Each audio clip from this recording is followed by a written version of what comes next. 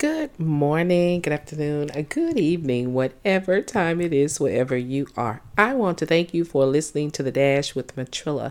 Guys, let's talk about famines. Let's talk about droughts. Let's talk about shortage, lack. All around the world, everybody, no matter where they are, can say that there is a shortage of something, right? But here's what I want you to take a look at. I want you to keep this in your spirit. Sometimes there are shortages in different ways, in different places, different areas of our lives, at different times of our lives. But here is what the Bible teaches us. The Bible teaches us that sometimes a drought is not there to physically take us out. Sometimes the drought or the famine is there to pull us closer to the Lord, pull us to Him in such a way that we let Him know that without Him we cannot make it. Not all droughts are about your physical man, about what you put in your mouth. There are droughts or famines that take place when our spirit man is depleted. Our spirit man is hungry and thirsty. One thing you can rest assured of is this: if your spirit man is drying out, if your spirit man is thirsty, is hungry and craving for the Lord, nothing will fill the void that you're trying to receive physically. So keep this in mind as you take a look at all the things that's going on in the world today.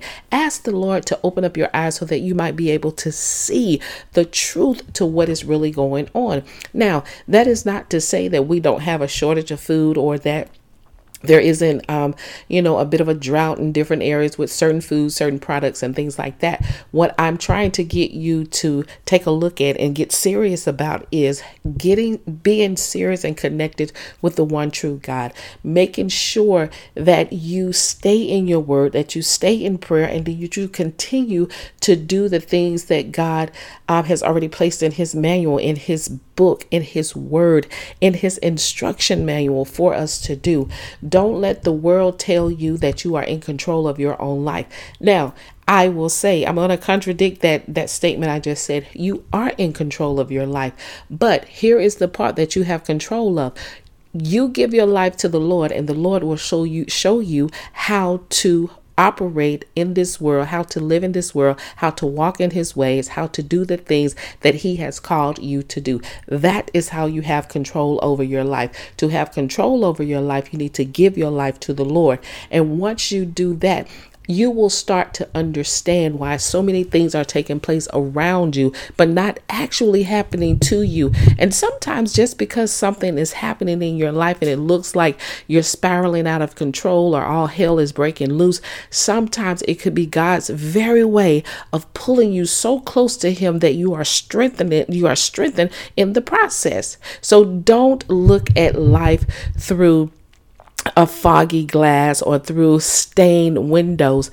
Ask the Holy Spirit to give you a spirit of discernment, one that will allow you to notice the truth and be able to understand what to do with the truth. The word of God is true. Hey, there is one true God, the God of Israel, the God who sent His only begotten Son so that you might live forever.